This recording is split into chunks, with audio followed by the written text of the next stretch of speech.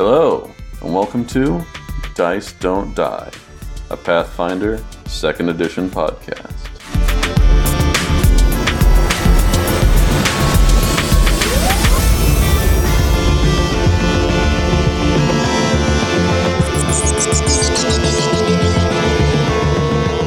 Hey everyone, welcome to another episode of Dice Don't Die's Deep Dive.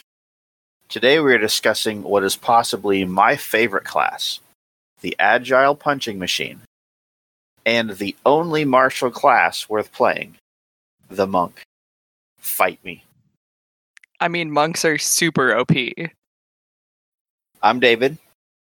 Tonight we have with us Beth. Hello. And Sarah. Hey, everyone. What you got for us this week, Sarah? Oh, so this week I've found what might have been the best phrasing of a forum post that I've ever seen. The title is Battle Medicine. How many hands? And it's just so funny because you can read it with so many different inflections and meanings. Okay, so obviously the most straightforward of it is, how many hands does it take to perform battle medicine? But I like to imagine that it's like some person on the battlefield and they're super frantic and just super panicked and they're just like, what? How many hands? Wait, how many hands did you start with? How many hands do I have? These number of hands aren't the same. They don't match up. See, I just imagine somebody carrying around like a bag and be like, how many hands do you want? I've got, let's see here, 2 from a gnome, 7 from halflings, 3 human hands? This one's kind of a half hand. Just a bag of hands. Yeah, that's how I like to interpret. A bag of holding, but it's a bag of handing? Oh, no. Oh, no. I think that would be hilarious.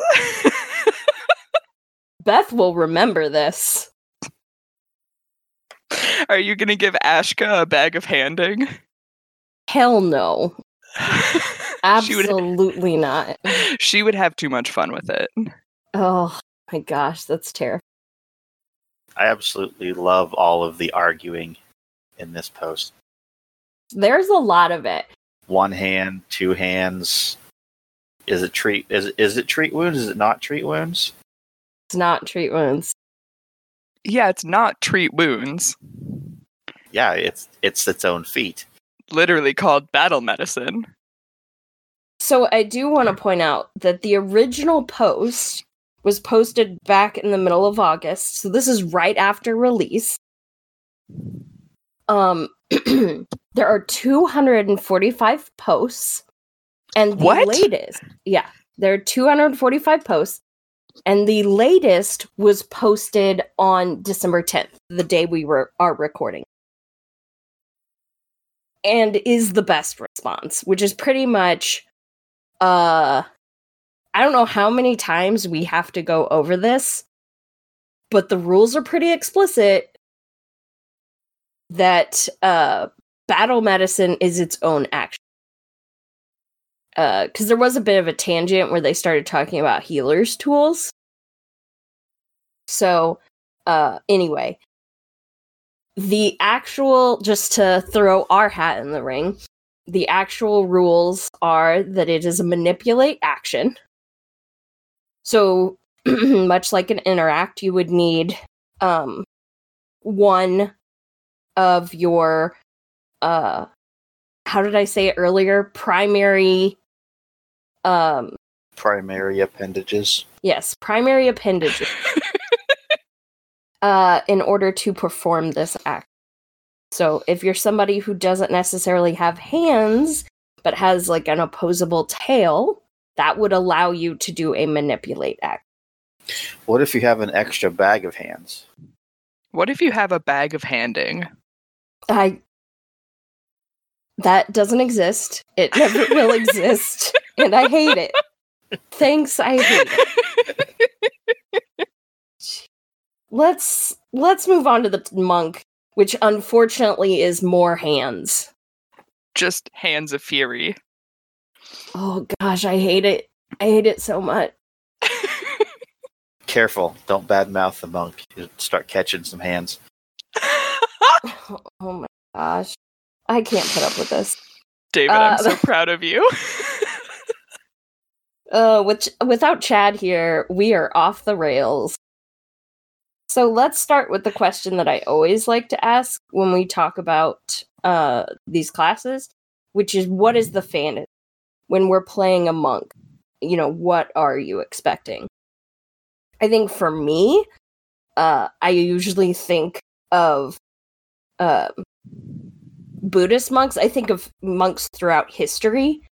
And I do think that there are some stereotypes there and some pitfalls that you can go into. So just whenever you're playing one of these classes that have like historical connotations to them, just be aware of the cultural and historical origins and don't participate in like problematic stereotypes. But other than that, I always think that the monk is supposed to be a not necessarily religious figure, but righteous figure.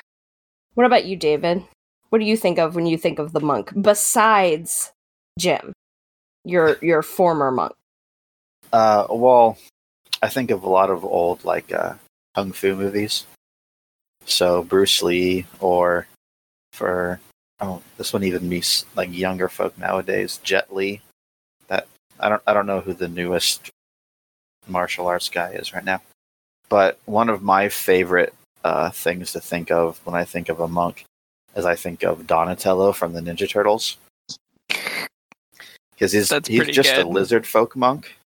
Took a few skill points in crafting. I believe they're called Aruxi. Oh, yeah, I don't know. Is that going to be in the player's guide? No, yeah, I'm pretty sure they're called Aruxi, and that's like the actual name for them. Lizard folk could probably be interpreted as like mildly offensive. So are you talking about in Golarion? I am, yeah. Honestly, I did not know. I mean, did that's not know just that. courtesy of one of the other podcasts of Pathfinder 2 that I listened to. Oh, that's interesting. See, I always think of D&D, because in 5th ed, you have the Tortle. Oh, that's true. Mm-hmm. But yes, Donatello is, I guess, a monk? We'll go with yeah. Yeah. You could also go with Master Oogway from Kung Fu Panda. I have never seen that movie, so I'm going to assume yes. Yep. Think the wise old monk, only it's a turtle. I could dig it. Yep. Mm-hmm. Personally, I think it would be super fun to play a monk that's based on like sort of like Germanic Christian, like back in the day, who worships Caden Kalen, and needs to adventure in order to fund their beer making hobby. Because like the old like Germanic monks just like sat up in the mountains and like made beer. And I think that might be one of my favorite stories of all time. Was like the invention of Doppelbock. Was basically the monks had made beer or liquid bread for Lent, because they would fast during the day, but they still needed to get their calories in. And so they made Doppelbock, but it was so good that they were like, drinking this might legitimately be a sin. So they sent a cask of it down to Rome, down to the Pope, and they were like, hey, is it okay if we drink this? But that was in the days before refrigeration. And so by the time the cask got to Rome, it was like spoiled and like really gross and like rotted. And the monk and the Pope was like, yeah, you can drink as much of this as you want. So Doppelbock. Nice. So in reality, it's delicious, but the Pope thought it was nasty. Correct. Oh, I love. I bet that was all just an idea of one of the wise old monks who already knew it's going to go bad by the time it gets there. Yeah, maybe. I like this idea. Maybe. But anyway, so I think that would be a super fun monk to play, just because they're not quite like the goody two shoes monks that like people normally play. But if they spend all their time making beer, how do they learn how to punch stuff? No. You need to learn to punch things in order to have enough money to make beer. So you beat people up for money? I mean, bad people. Okay. I guess, beating people up for money is the entire point. Yeah, isn't that what adventurers do? Yeah. That's fair. So your idea of the drunken monk actually leads into the Pathfinder 1 monk pretty well. Really? It does. Only because the Pathfinder 1 monk had a bunch of archetypes. And one of them that was pretty popular was the Drunken Master. I love it already. Yes, so the Drunken Master, the way that archetypes worked then, it was kind of like a template that you would apply to a class, where it would replace certain abilities and add in its own flavor. So you got Drunken Key, where when you drank ale or strong alcohol, you got a temporary key point, which we're going to be talking a little bit about key points later. And then you got Drunken Strength, Drunken Courage. The capstone ability was Firewater Breath, Ooh. where you take a drink of alcohol and then spit it out in a alcohol-fueled fire in a 30-foot cone. Every drunk person's dream to be a dragon. Yeah. It also did 20d6 points of fire damage. Excuse me, what? Ouch. I mean, it was a level 19 ability. Oh, okay. So let's be real here.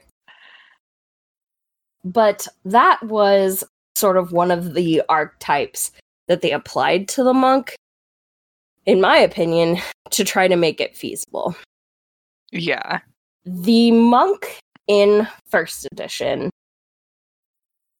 was, we'll say, not well liked.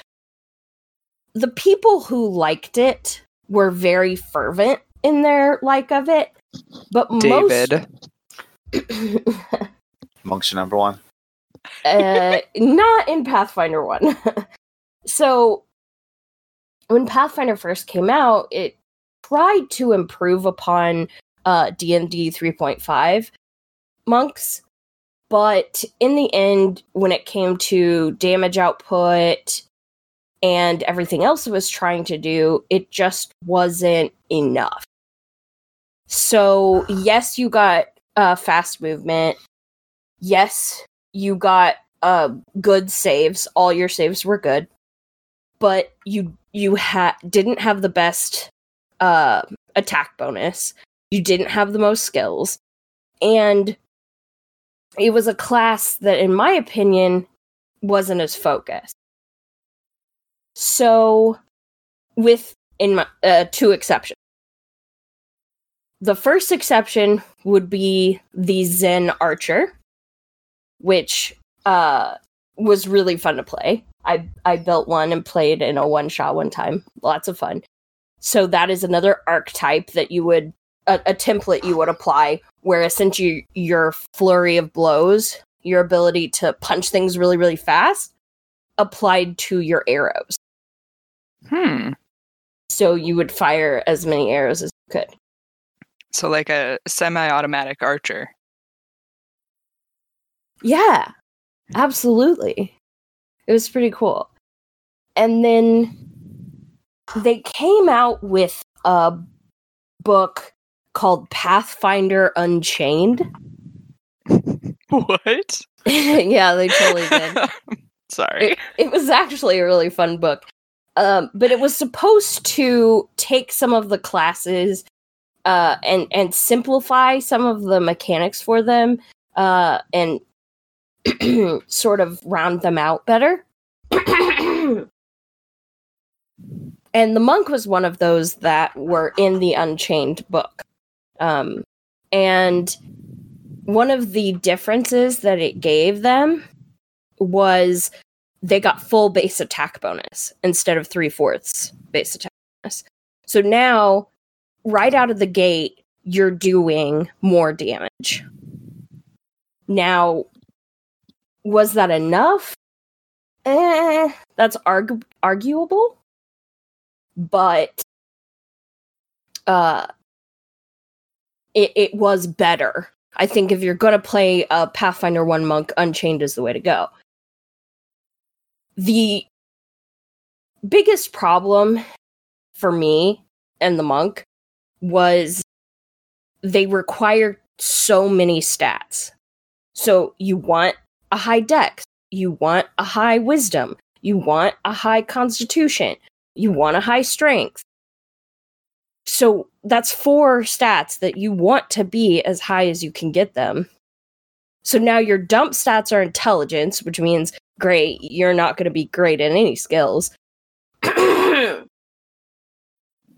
charisma, which arguably charisma is the most used dump stat. So that was kind of the problem with monks in Pathfinder 1. And even the Unchained monk still had that problem. Although they did get a D10 hit die, so Constitution was less valuable now. Not quite. Like, everybody wants at least a decent Constitution, but at least with a D10, it didn't necessarily need to be a focus.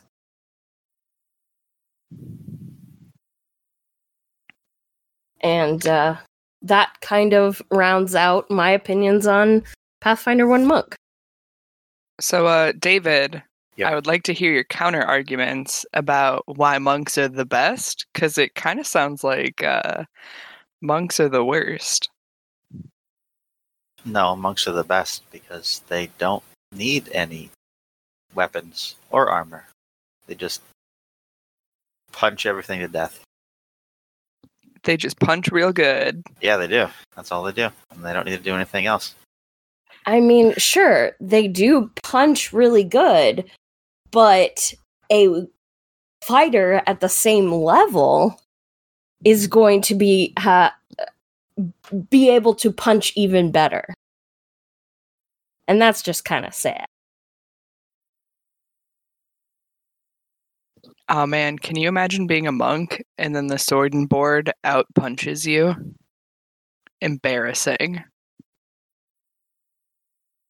I would say so. Although, again, the fighter has to spend quite a few feats in order to get to that point, to be punching focused. Wow, punching focused. That's not what you call unarmed attacks. Anyway.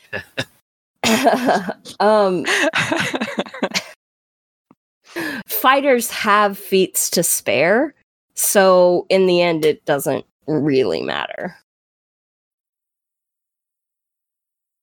But that leads us into the Pathfinder 2 monk, which I don't think has these same issues. They, in my experience, they have a little bit of the multiple ability dependent issue. But the strength isn't as important. It's it's just how much damage output do you want. Well, So- and are your fists considered agile weapons? Yeah. Agile and finesse. Yeah, so that's definitely going to make... Well, and I think you also pick, don't you, in Pathfinder 2, whether you're going to be a strength monk or a dex monk? You do, but I don't believe it applies your dex to damage. Your unarmed attacks still use strength as a damage modifier, but you can use it as your attack modifier. I wonder if you took a dedication in Rogue that you would be able to apply that. That might be a future option. Because I know rogues can do that. Right. Apply dex as damage. But I don't Right. think they have any dedication feats that allow you to do that. Huh. Yeah, I got- I'd have to read into that. I got a monk concept percolating now. All right. Well, before we fully dive into Pathfinder 2 Monk, let's talk about ancestry options.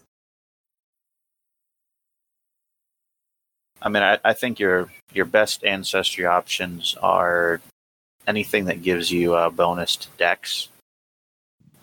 So think elf, think goblin. So I would like to propose again that goblins make the best anything. I think we touched on this in one of the previous episodes as well. But I think you could just make a party entirely out of goblins. You could, or they could be humans. You can still Okay, take No. but dex. consider that humans are boring, and then reconsider. Oh no, I absolutely agree with Sarah here. One, David, you know I will die on this hill. I that know. humans are boring, and you should never play a human. I will not always play a human. Are you Humans really? sure? boring. Because History has shown. I'm only 2 for 2. Only. Okay, but can we talk about how having a mixed party worth of elves and goblins would be hilarious?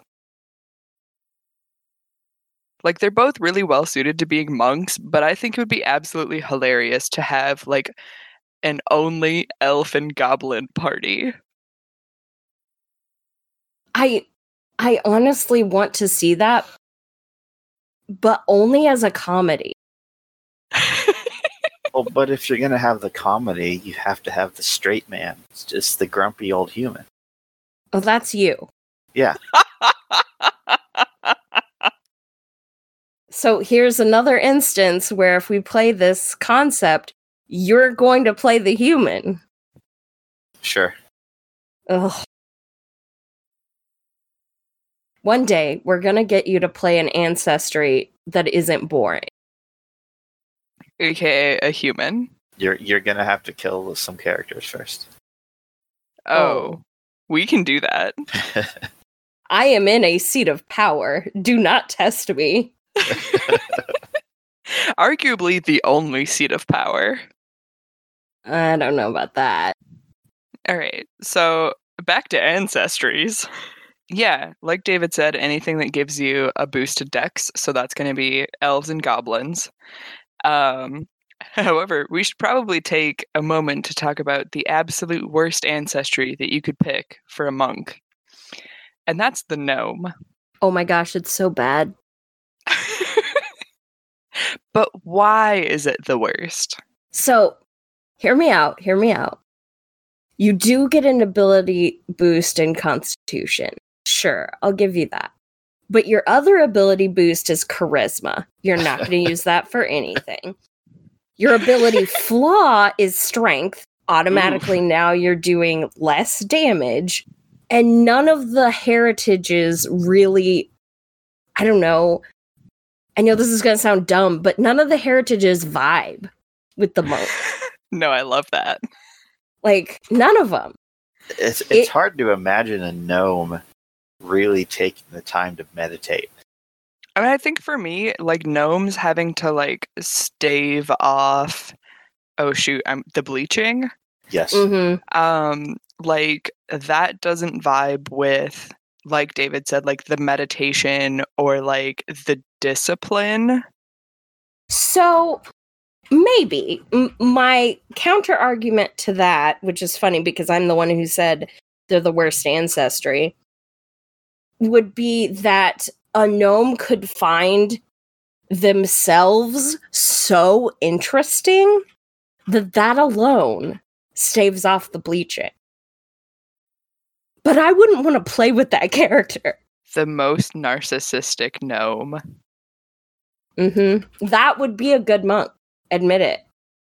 Because then they could meditate about themselves and be good. It's just one gnome on a mountain, and nobody wants to go talk to him because all he does is talk about himself. Yes. All and right. it would be a guy. Oh, jeez. I almost took that back, then I thought, you know what? It's better that way. Oh, You know what? jeez. This is low-hanging fruit for Sarah. Yeah, you're not wrong. You're really not wrong. All right, so David, moving on from gnomes. Yeah. What makes the monk OP? Well, I don't know what makes it OP, but what makes it really awesome, in my opinion. First of all, you start level 1. All of your saving throws are expert. So 4+ your level. What?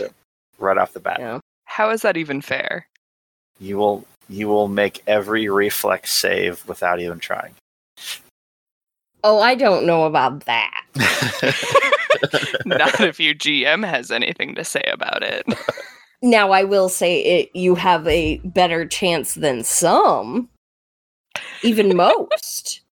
But let's not go and say you'll get all of them. Let's see, you also get, since you have to punch everything to death, you get the powerful fist feature, which not only allows you to do a d6 instead of a d4 for your punches, but also you get to essentially remove the non-lethal characteristic of your unarmed attack. So you don't take a -2 penalty trying to make a lethal attack with your punches. So your fists are, in fact, lethal weapon. Yes. You have to register them whenever you go into the bar. Oh, jeez. You know, if you kill someone with those, you will go to jail. If you put them in your pockets. Are you? I couldn't Do even you have to continue. have a concealed carry permit if you put your hands in your pockets? Exactly. I was going to get there, but I lost myself in it. I'm here for you. Thanks.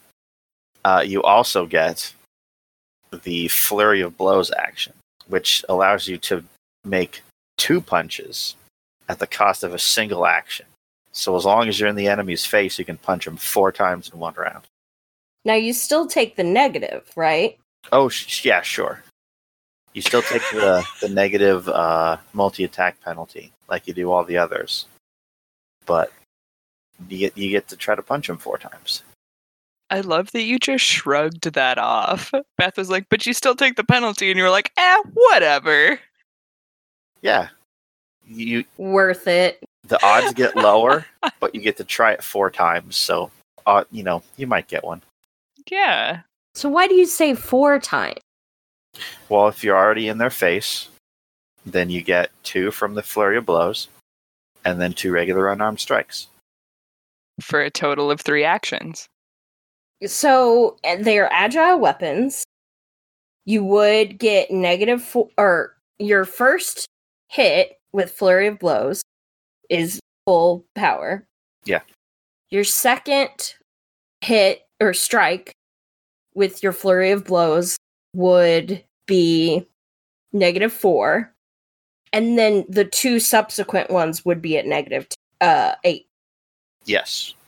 Gotcha. Okay. That's does sound very good. Not gonna Yeah. lie. You get to roll 4 times on your turn, and you get to roll even more if you actually hit them. You get to roll damage. It can make your turns take about 10 minutes apiece Oof. if you're not careful. Or just get better at rolling dice. See, not necessarily better. What you need is just more dice. Then you can just roll them all at once. I did that twice when I played a monk, and both times I did it, I failed all 4 rolls. Oh my gosh. So I stopped doing it. I think your dice hate you, dude. I think so.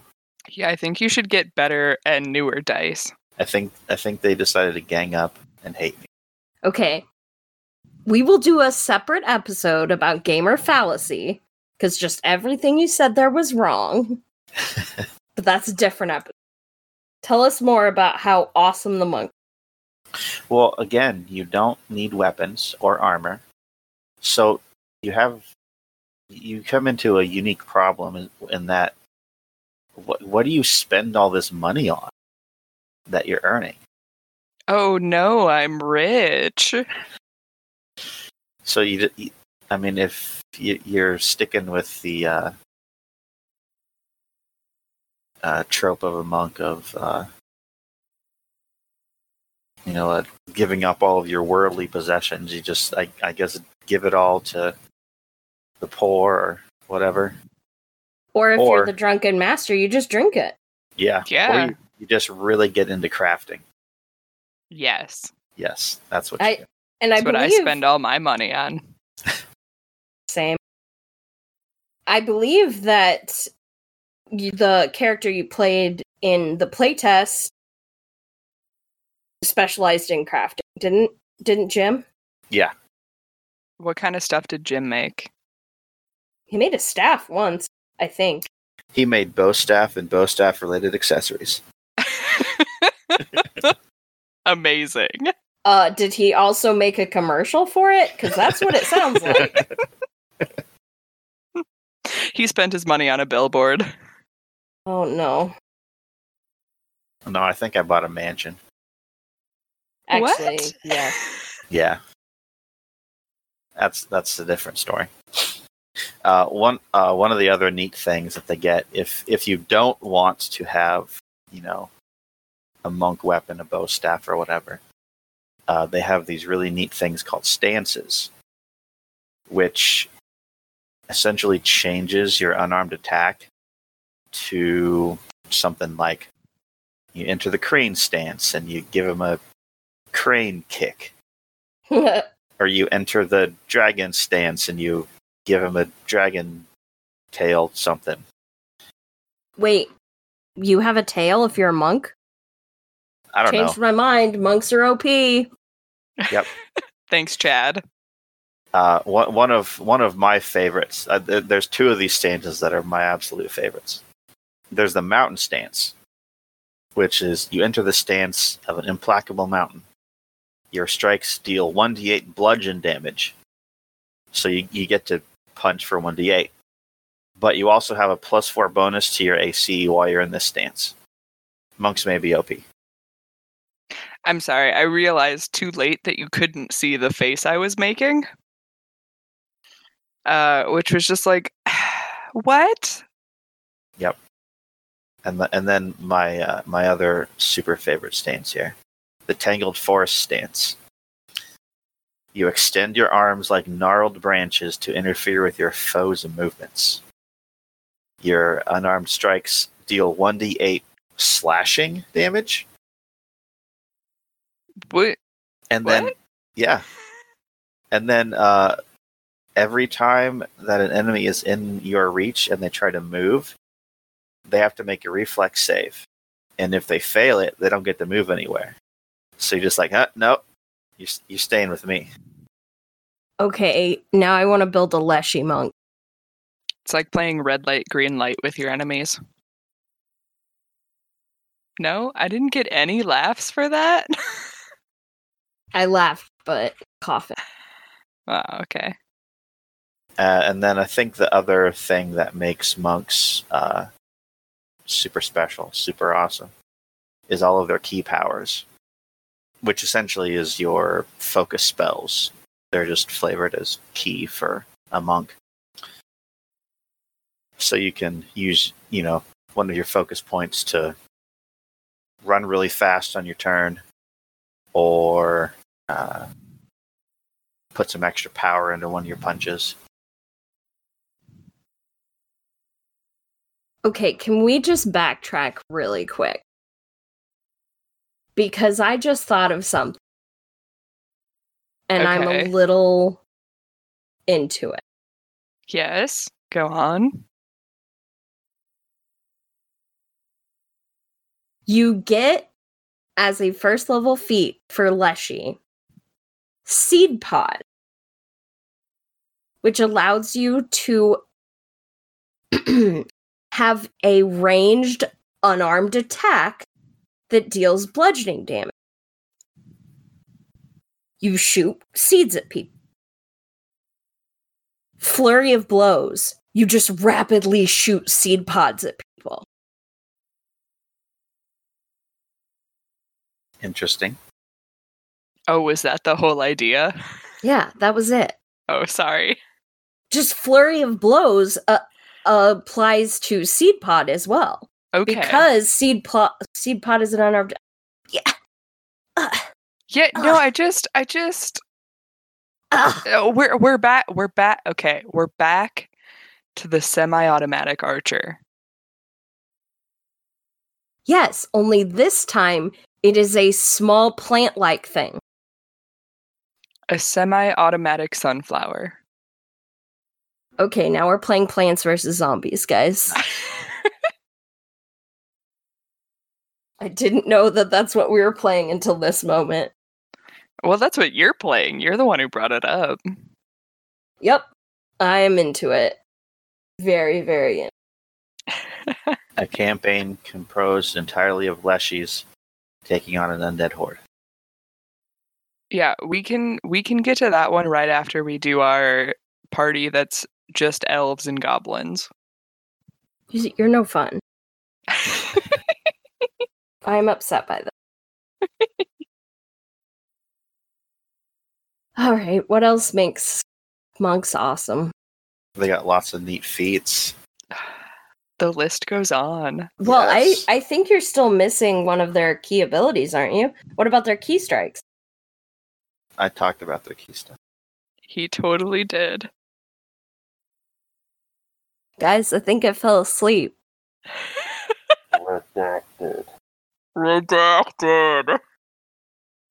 Oh my gosh. I totally missed that. Pause. Did you really? Yeah. I think it was while your brain was going off on the Leshyville? seed pod Oh, that could be. Yeah, that's... And the seed pod counts as an unarmed attack? Yeah. You gain a seed pod ranged unarmed attack that deals 1d4, which would be d6 because you're a monk. The strikes have the manipulate trait, and on a critical hit, a seed pod bursts, and you have to deal with vegetation, a tangle of vegetation and a 10-foot range. I don't think you'd be able to apply the powerful fist because it says the damage die for your fist changes to 1d6 instead of 1d4. Man, that sucks. But the You're right. flurry of blows is arguable. Makes 2 unarmed strikes if they hit the same creature. Yeah, and it definitely says seed pod is an unarmed. And there's nothing in the wording that specifically says melee. No. Yeah. Just be a seed Gatling gun. I really love it. Like, not gonna lie. Some super nice feats that I see here. You can change your fist into a fire fist. Furious fire fist. With the elemental and we fist know how feat. you feel about alliteration. I am all about alliteration. Alliteration is the best. Anyway, And then I think this one is new. I don't think it was in the playtest. You get there's the stand still feat at level 4, which essentially gives you attack of opportunity. Really? Yeah. The creature within your reach uses a move action or leaves a square during an action it's using. And then you strike out at them. Huh. Yeah, I think it's a little different from the fighter or the champion's attack of opportunity, but it is an attack of opportunity. Still, that's super awesome. Yep. I was just talking about how attacks of opportunity were such a critical thing in Pathfinder 1. Now it's kind of rare that you even come across it, and yet people still act like it's going to happen at any point. Oh, yeah. We all have kind of attack of opportunity flashbacks. Just the reflex. Yeah, it really is. And I know for me, at least, that ain't going away anytime soon. I've been burned by attacks of opportunity too many times. What other choice feats have you got for us? Well, to go along with the mountain stance I said earlier, of level 14 feet lets you essentially stomp the ground and make an earthquake while you're in the mountain stance. Earthbending. Yeah. You can, at level 14, take the tongue of sun and moon and speak and understand all languages. Does that make up for monks not needing to have high int? I think so. Since that's normally how you learn languages? So certain stances you get just with being a monk, right? No, you don't get any stances by default. Every stance is a feat. Ah, gotcha. Yep. So you could hypothetically be a monk and not take any stances. Right. That's how the monk I played. That's what he did. He did not take any stances. And you, were okay? Oh, yeah. Well, there are some pretty great feats here that aren't stance related. Well, one change from the playtest is the number of focus points or key points you have.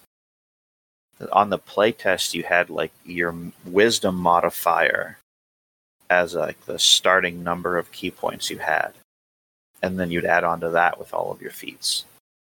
Whereas now, I mean, you only get 1 or 2, so you're pretty limited on how many key points you can even use while you're fighting. So it puts a lot more value in the stances than it was in the playtest. Wow, I hadn't even thought about that. Yeah. I really like that. So I know that key points are the monk version of focus points, right? Yes. I understand that. But so many of the feats do focus on key points. So you have key rush, key strike, elemental fist, which bases itself off of key strike, and it just keeps going on from there as you move up through the feat tree.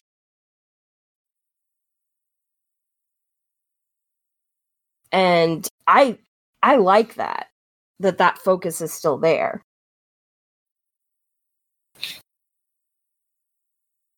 Yeah, I really like the role-playing aspect of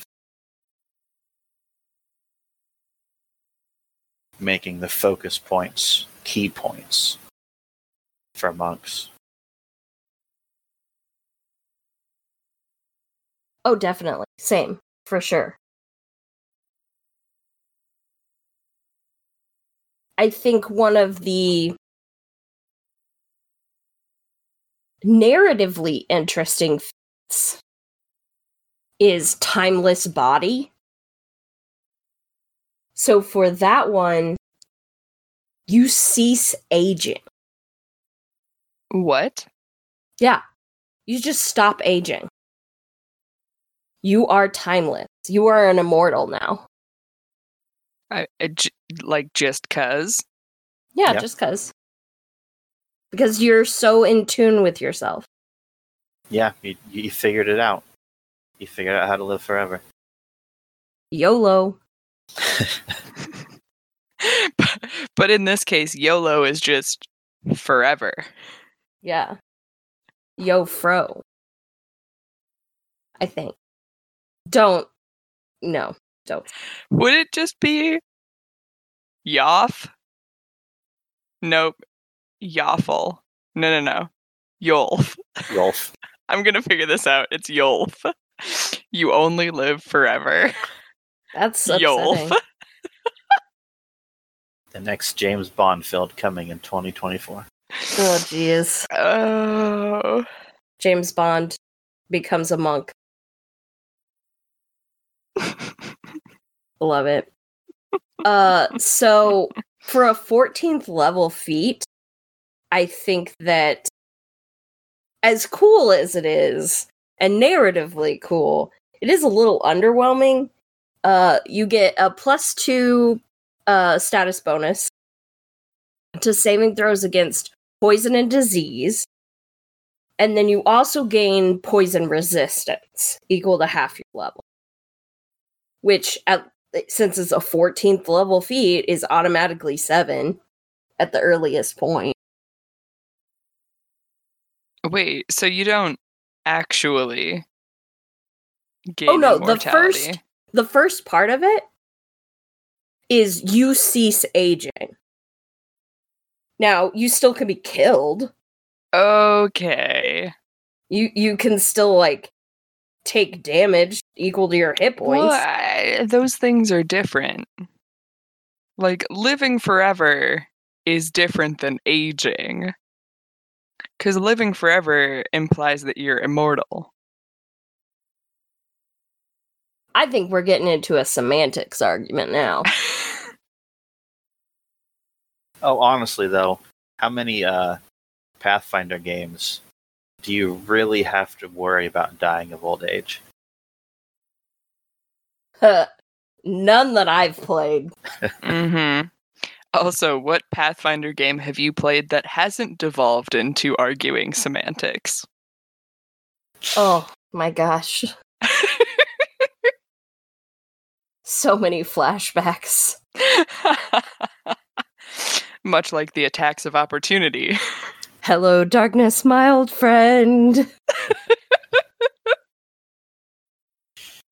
That's the only singing you're gonna get from me. I'll take what I can get. Fair. Oh my gosh. Oh, so much semantics. Anyway. Alright, well, who benefits from a monk dedication? That's a good question, in my opinion.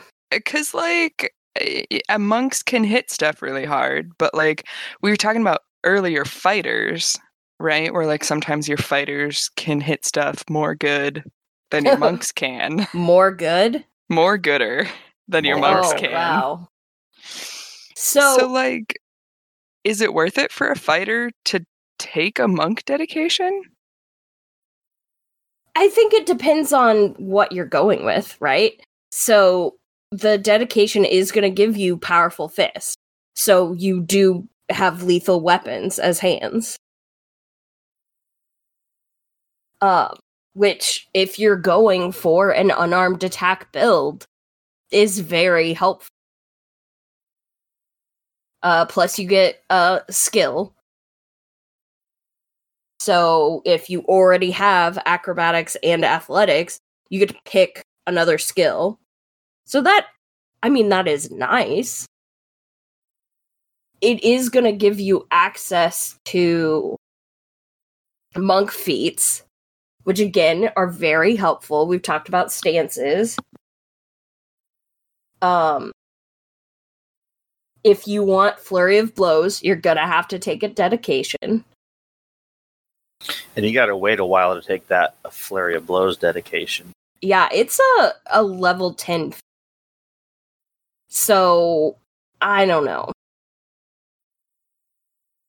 That's one to take at a later level, but my thought on if you're already, a fighter or a champion who has access to martial weapons that can, deal D8s and D10s, what good is a 1d6 punch?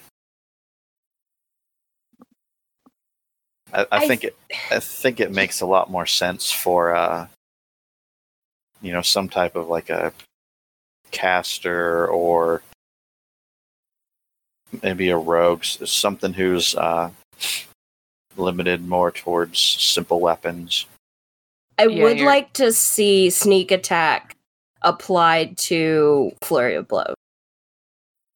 4 sneak attack damages in 1 turn.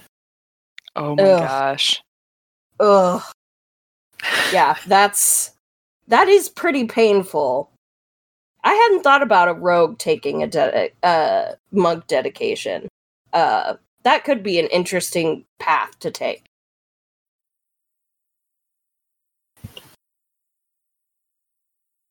Oh, and we had talked earlier about the rogue getting to take Dex modifier as a damage bonus. So that also works very well for taking a dip into monk dedication. Yeah, that does track. Mm-hmm. Too bad we don't have any rogues. No rogues for us. And no monks either. Oh, yeah, that is true. I keep thinking to the playtest game that we were in, to Jim.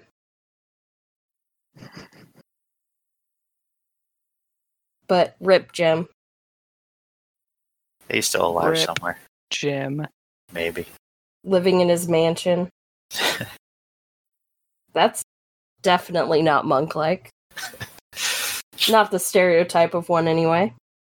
Oh no, he purchased it, but then he turned it into an orphanage/monastery. So he trains all the children in the villages to be little ninja warriors. Oh, like a daycare, but lethal. Oh, jeez. I don't know how to feel about that. I have very complex feelings on what you're saying. That scenario can only happen with a monk. Sure. Another reason why monks are the best class. Ugh. Child warfare?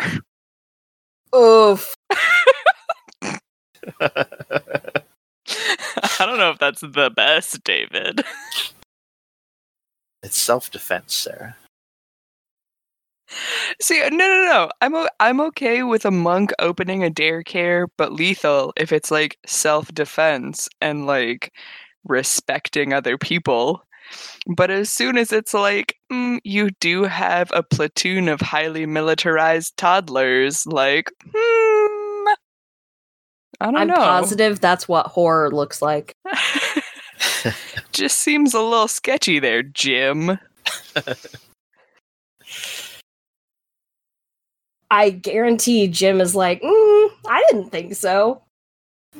Until he got murdered by the toddlers.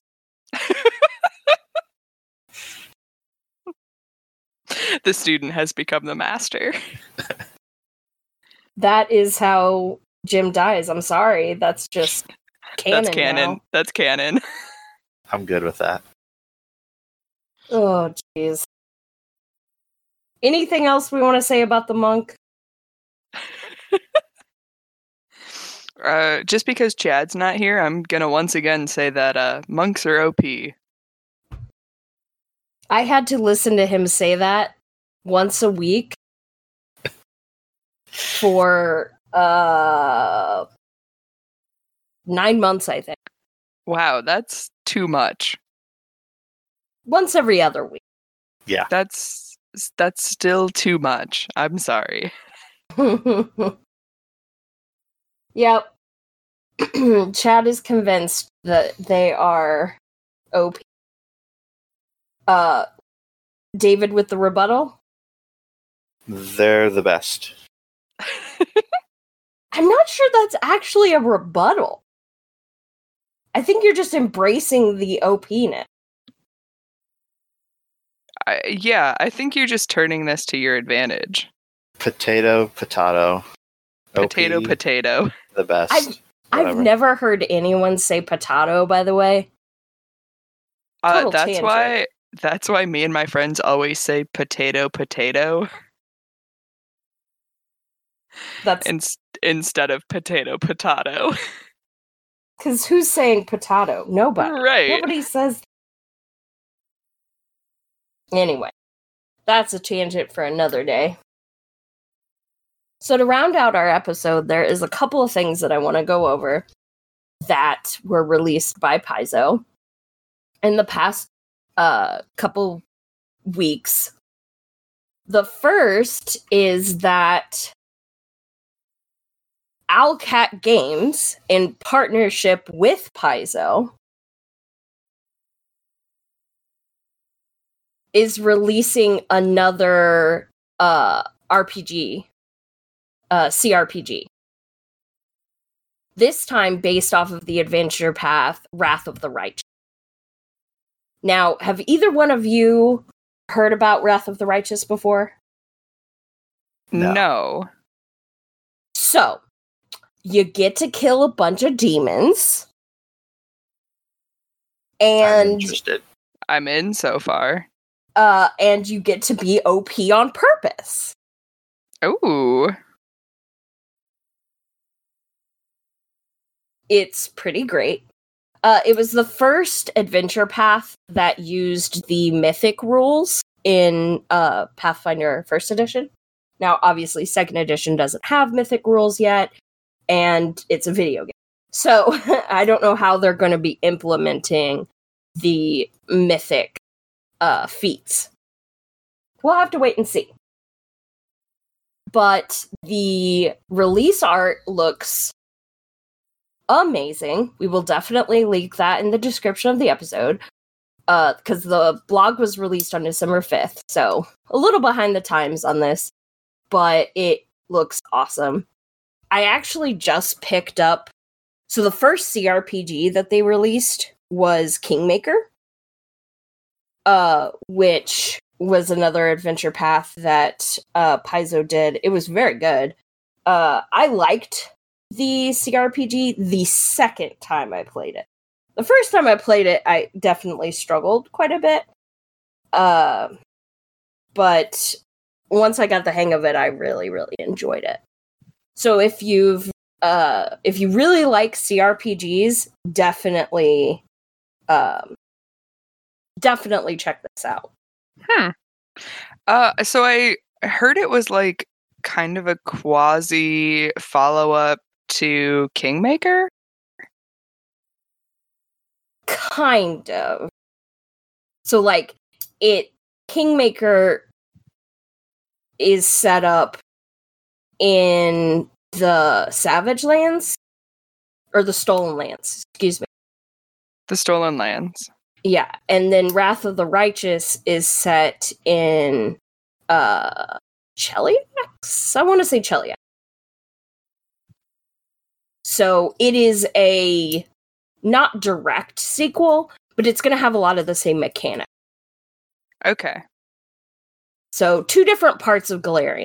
Close, but not directly related. Wrath of the Righteous deals with, and this is where I sit back and have a lore moment. Wrath of the Righteous deals with the World Wound, which is a giant kind of crack in reality that demons like to come through. Mm-hmm. And something happens right at the beginning where that portal is weakened, so that more demons can come through, and you have to fight back. So, pretty cool.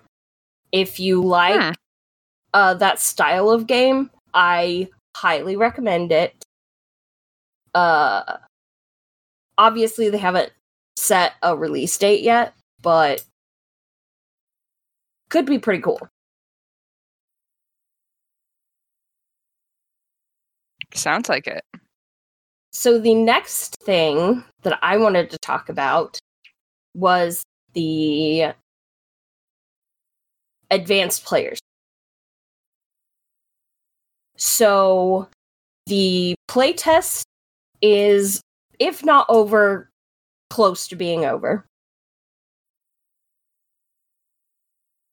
And they released product description for the advanced players guide.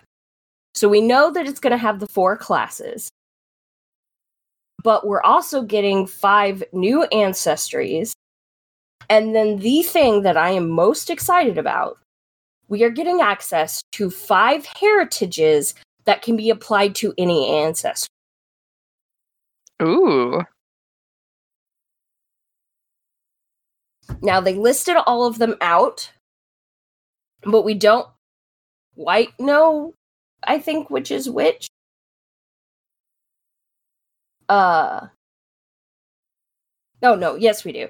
So, the Aasimar, the Tiefling, the Changeling, the Dampier, and the Duskwalkers are heritages that you can apply to any ancestor.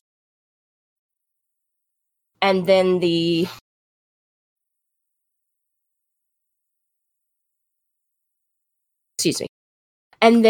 Catfolk, the Kobolds, the Orcs, the Ratfolk, and the Tengu are the new ancestries. Tengu are great, which we know the Oracle is iconic, is now a Tengu. I have a particular fondness for the Ratfolk because, and I'm positive I've mentioned this before, in my playthrough of Rise of the Runelords, I played a Ratfolk, and they're super fun. I can respect that. They are going to have a feat that gives them cheek pouches, and they can store things in them. Ooh. This was said on a stream, on one of the Paizo streams. I'm super thrilled about that. There's going to be a ton more archetypes, including new multi-class options. It's going to be a pretty great book. It is releasing July 2020. So, unfortunately, we have a long time to wait. Just a couple months. 6 months. That's too long. Okay, like 3 times a couple.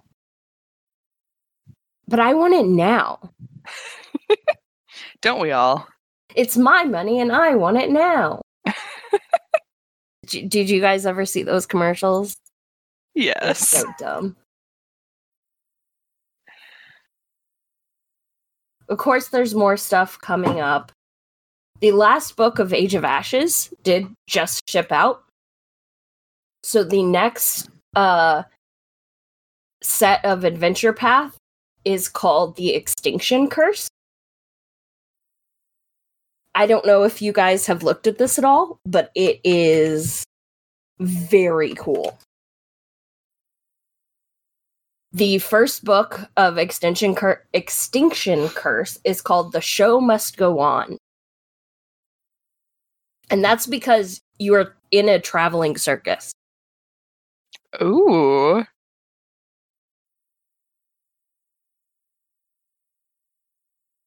I am very excited.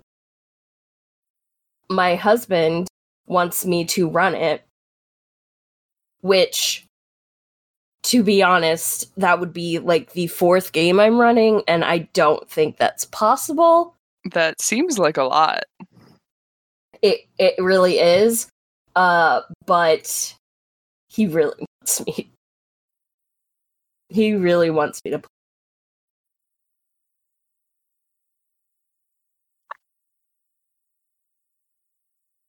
I love that this looks like it's going to be playing two things at once, where like you have to be part of the circus and also you have to solve a mystery. I would almost say this looks like a case for Sherlock Gnomes. Or it just sounds like an episode of Scooby-Doo. God, David, come on, you're supposed to back me up on that. Okay, I appreciate the callback, but also I hate it. But still, you still hate Sherlock Gnomes. I do. I very much hate it. Hey, Sherlock Gnomes would get me away from my human streak. It's true. Yeah. Now we just gotta wait till July for the Investigator to come out. So the Extinction Curse will come out January 2020. So be prepared for that. I think, though, that's everything. David, do you feel like you're done talking about monks? I think so.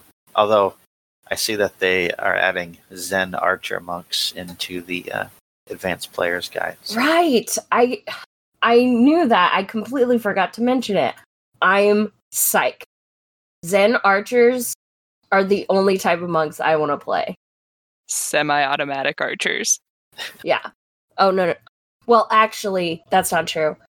I want to play a Zen Archer, but also a Leshy, so that I can use seed pods and archery.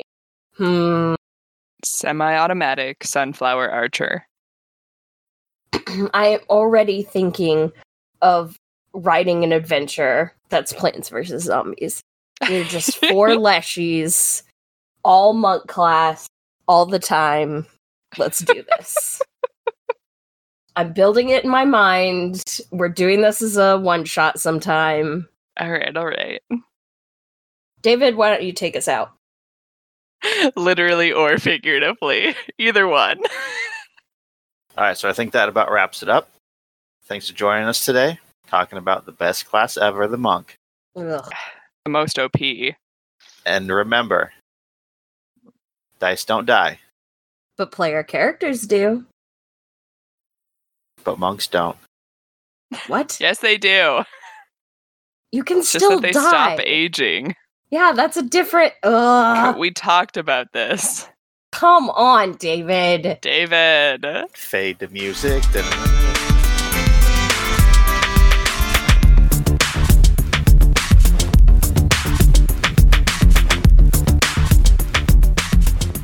Thanks for listening to Dice Don't Die.